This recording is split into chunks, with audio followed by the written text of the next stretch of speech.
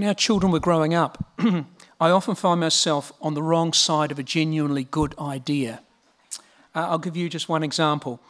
We went on holiday to Northland in about 1997, and we were travelling back to Auckland down Highway 12 on the west coast, and we came to Opononi and stopped for a break. And Pip saw a sign advertising sand surfing on the other side of the harbour. And I was keen to have a quick toilet stop, get back on the road, get back. But Pip convinced us all to get on the ferry, cross the harbour and go sand surfing. Well, it became one of our family's most memorable days. It was amazing, surfing down the huge sand dunes and shooting out onto the water. It was magical, an incredible shared experience. But it took Pip to recognise the potential, to seize the opportunity, to take a risk and say, we've just got to do this. Bartimaeus was a blind beggar who lived in Jericho. Life was not good for him, but it changed completely when he seized the opportunity. And maybe this morning you can grow and change and seize upon Jesus Christ in a way you've never done before. But first, let's set the scene. As many will know, Mark's Gospel has a distinctive emphasis. It's an action story about Jesus the Messiah. The word immediately is used quite often, and it leaves us with a strong impression that Jesus moved quickly from place to place, engaging with people, speaking about God's reign, and healing people from all kinds of diseases and illnesses. Now, Mark portrays the 12 disciples, this is another distinctive feature of Mark's Gospel, as being slow to understand and believe what Jesus was doing. They argue, they get things wrong. Time and again, they don't really get what Jesus was on about when he talks about God's new rule of justice and love. By contrast, Bartimaeus is special in so many ways. In fact, at this point in the narrative, we're in Jericho, but in the very next chapter, Jesus arrives in Jerusalem and is welcomed on the first Palm Sunday. And so Bartimaeus is the very last person Jesus heals, and we, the reader, are given a final opportunity to have our eyes opened and to see what true discipleship really looks like. So Bartimaeus contrasts strongly with the 12 disciples. Here are a few examples. In Mark chapter 8, just after the feeding of the 4,000, the disciples began whispering about not having any bread to eat. And Jesus said to them, "Why are you talking about not having any bread? Do you still not perceive or understand? Are your hearts hardened? Do you have eyes but fail to see?" And then Jesus reminded them of the previous miracle and the need to keep trusting and recognizing who he was. In Mark chapter 9, Jesus takes Peter, James and John up the mountain, and Jesus is transfigured before them. But the three completely misunderstand what was going on. In fact, Peter wants to get a building program underway and construct a kind of retreat centre so he could sort of hold everything there and kind of bottle that lovely experience. Completely missed the point. Later, they're arguing about who is the greatest. And just last week, we dealt with James and John, who tried to get the jump on everyone else by asking Jesus for positions of power. So, although the disciples had been called by Jesus to follow him and be with him, they are very slow learners. They failed to grasp that the kingdom of God that Jesus spoke of was a kind of non-intuitive kingdom, where the values of the world were turned upside down, where pride, greed, dishonesty, and jealousy were to be replaced by love, forgiveness, humility, and generosity. So they were blind. And when it comes to the account of Bartimaeus, you could actually say that Bartimaeus was actually the least blind of them all. So what happened? Well, Jesus was walking through Jericho on his way to Jerusalem, and great crowds were thronging around him. But Bartimaeus was sitting there on the roadside begging. Of course, in ancient times, as we're all aware, the only recourse for those who couldn't work was either support from family or begging. So Bartimaeus was led out to the edge of the town, and there he sat day after day, week after week, asking passers-by for money for food. But on this particular day, Bartimaeus heard the commotion of a crowd leaving town. And he heard that Jesus of Nazareth was there. So he cried out, "Jesus, Son of David, have mercy on me." So just imagine among the general commotion of a crowd, it must have been quite noisy anyway, there was the shrill, insistent cry of a blind man who is seizing his opportunity to engage with Jesus. But it says that those who were following Jesus sternly ordered him to be quiet. You see, Bartimaeus was an inconvenience, wasn't he? He was poor, he was filthy, he was blind, he was a beggar who's making a terribly embarrassing scene. Mate, don't you know there's someone extremely important here? So just be quiet. Don't you know we're going with Jesus to Jerusalem?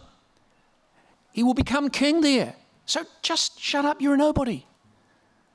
Don't you know that he is supremely important? So within this exchange, you can see how the disciples yet again were getting things horribly wrong. They were blind. They actually got things so wrong that they became a barrier to a person who was much loved by God from coming to Jesus. Can you imagine that? I wonder, do we ourselves get in the way of people coming to Jesus sometimes? Perhaps it's because we want to keep Jesus to ourselves. We're quite comfortable with the way things are. And quite honestly, extra people are an inconvenience. You know, they come with all their needs, all their baggage. They might come with a whole bunch of things that we don't particularly agree with or want. Perhaps our behaviour and manner of life is simply not consistent with Jesus. And so people think that they know Jesus because they know about us and they're not impressed. So that's another way that we can actually get in the way of people coming to Jesus. But was Bartimaeus going to be shut up? Not at all. You see, it's only as you recognise your need that you have the motivation to change. And many people today don't feel a particular moral or spiritual need at all. They think they're doing quite nicely.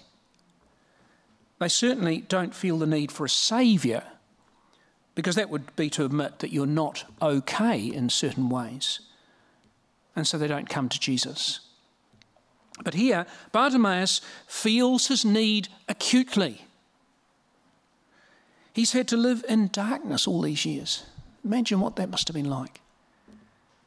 And he wants his life to change. He wants to see. And that desire makes him strong. He will not be put off by others who are trying to silence him. Perhaps he has a vision of the colours and light of the world he has only been told about, but is desperate to experience. And so he keeps crying out, "Son of David, have mercy on me." So Jesus, hearing the cry, stood still, it says, and said, "Call him here." You know, Jesus hears our cry. Jesus is attentive to our needs. And Jesus is not too busy to want to be with us. In the midst of the crowd, Jesus stood still and listened to a single person. He listened to Bartimaeus. Imagine the great God who created all things, from the vast starry expanse of the universe down to the amazing last detail on a butterfly's wing or a snowdrop. This great God stops and listens and hears our cry. The disciples suddenly change their tune, of course. From saying, "Shut up," they now say, "Take heart, get up. He is calling you." So throwing off his cloak, he sprang up and came to Jesus. And in the now famous words, Jesus said to Bartimaeus, "What do you want me to do for you?" You may think that's a silly question. Isn't it obvious?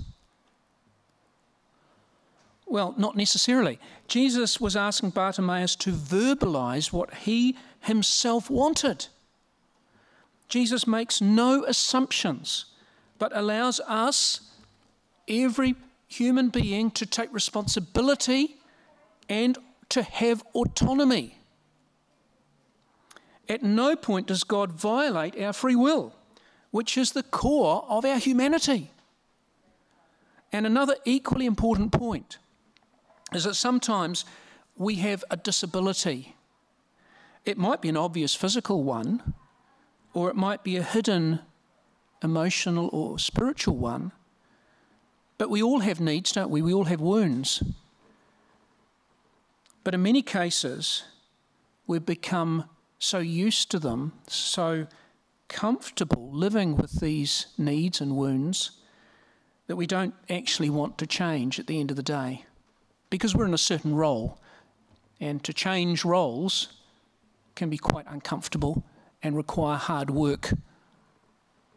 Sometimes our wounds come to define who we are, actually, and it's hard to change. So Jesus asked the probing question to Bartimaeus, "What do you want me to do for you?"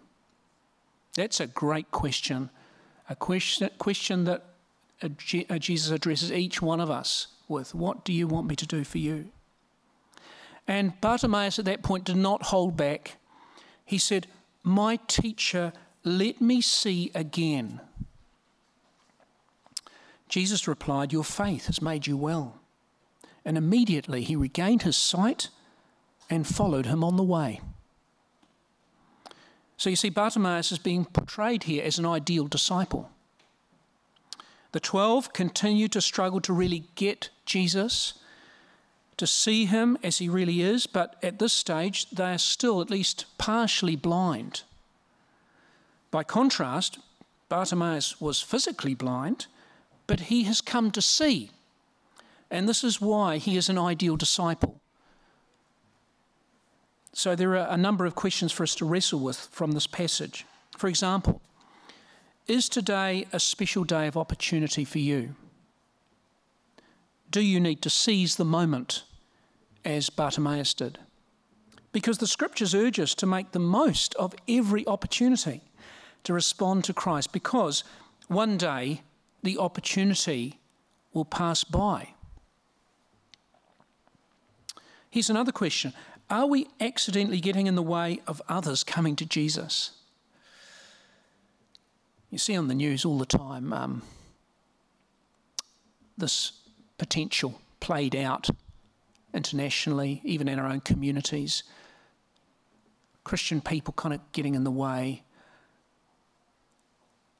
Or do we actively reach out to others and encourage the seekers, engage with the questioners, and assist the needy so that we help and don't hinder people from coming to God? Are we a reason why someone wouldn't want to know more about Christianity? Here's a further question. Amidst the busyness of life and our own goals and hopes for, life does get really busy and we have different things on our minds, things we want to do, things we want to achieve, and it's all good. But do we acknowledge the one thing that is most important of all, and that is opening our eyes as to who Jesus is? Not being blind, in other words. Putting our trust in Christ and following him in costly obedience as Bartimaeus did. And don't forget that famous question of Jesus. What do you want me to do for you? When you receive communion this morning, tell Jesus about your need. Ask Jesus to heal you in whatever need or way you personally need. As you receive the bread, answer that question that Jesus asks. Ask him to heal you. Ask him to guide you. Ask him to encourage you. Ask him to give you peace. Whatever the need, Jesus, as he did with Bartimaeus, stops, stands still in a sense, and listens to you. Seize the opportunity. It might not come again. Reach out to Jesus and tell him about your need and open your heart to receive all he has for you. You see, I believe that Jesus Christ is real. And he is active today by his Spirit. That's like a truism. I'm supposed to believe that, but I really, really do. He has power to change us today, and all we need to do is tell him about our needs, and he will respond. Amen. Gillian, would you mind come and leading us in prayer?